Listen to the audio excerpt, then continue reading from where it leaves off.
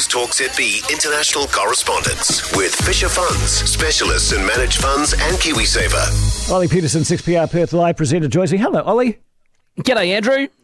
4 demands from China. Stop opposing us, basically. Basically, they want to improve relations, and in other words, they just don't want the US involved. That's basically what number 1 is. Number 2 is to stick to the way that we get along. Number 3 is no control from a third party. In other words, again, we don't want the US to tell Australia what to do. And number 4, positive and pragmatic social conditions being put into place. Basically, Andrew, when you say you want to repair the relationship, but here are our 4 demands, do as we say, that's not the sort of dialogue you want out of a robust conversation. And I applaud the Prime Minister, Anthony Albanese, who also went on to say this is not in our national interest.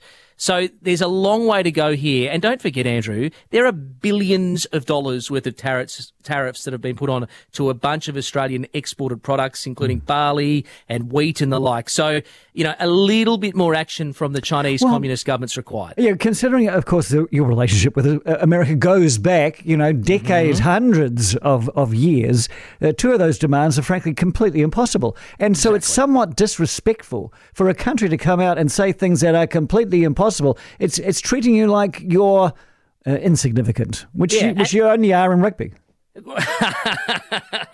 No, I didn't do so well against England on the weekend, I don't was agree. it? But that's okay. No. Thank you, Andrew. I appreciate that. But that's it. You're right. And I think ultimately as well, there is a step in the right direction. There was some more rhetoric over the weekend saying from the Chinese Communist government side of things, they had a big issue with the coalition government, not the new government. So, look, at least there's a seat at the table. Let's be honest. At least the foreign affairs ministers are having a chat. That's important.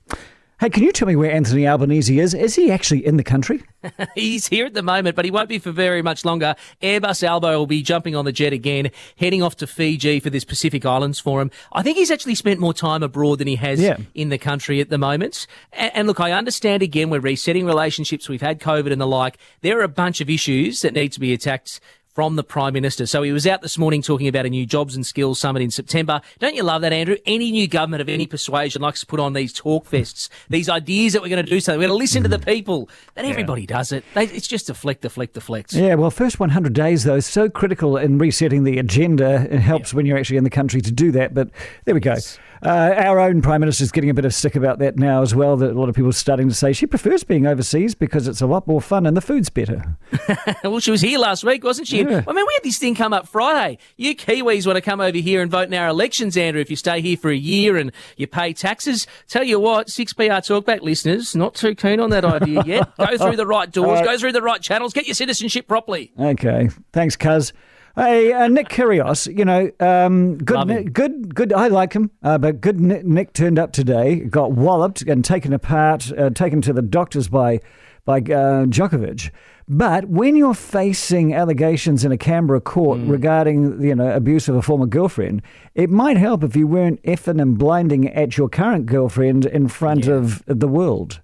Yeah, and it hasn't gone down very well at all. Nick's a really hard one to get on board with. We've had a lot of brat tennis players, Andrew, like Leighton Hewitt, Mark Philippoussis, even Pat Rafter. When they first started, nobody really liked them because they were quite abrasive. But this bloke, Kyrgios, is just really hard to get on board with and barrack for, to be perfectly honest. So we didn't just lose the rugby. We lost the tennis, obviously, over the weekend as well in the Wimbledon final, although Matty Ebden won the doubles. So that's a win to Australia. I digress.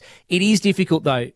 Nick Kyrgios carrying on the way he did on centre court. The way he was looking at his own teammates in the players' box and what he was saying there, it's just unfathomable, really, to be honest. That's the way you can carry on. I mean, this is also the prestige of it, isn't it? Yeah. Especially when you've got 20,000 people who were on his side, cheering him on, and then he looks at the 4 up there and say, "You're not supporting me enough and I'm love 40 down," seemed pretty weird. Yeah, it is weird. That's the way he reacts. He's never going to change. I mean, there's even some fabulous recollections from his junior coaches today that he really doesn't like tennis, but he's naturally very good at it. So they're hoping that, the way he's now played in the Wimbledon final, this will spur on his career. And if you think about it, no Nadal, there's the end of Federer's career. Djokovic's career is coming to a close. Kyrgios could dominate world tennis for the next 10 years. Yeah, well, we'll see.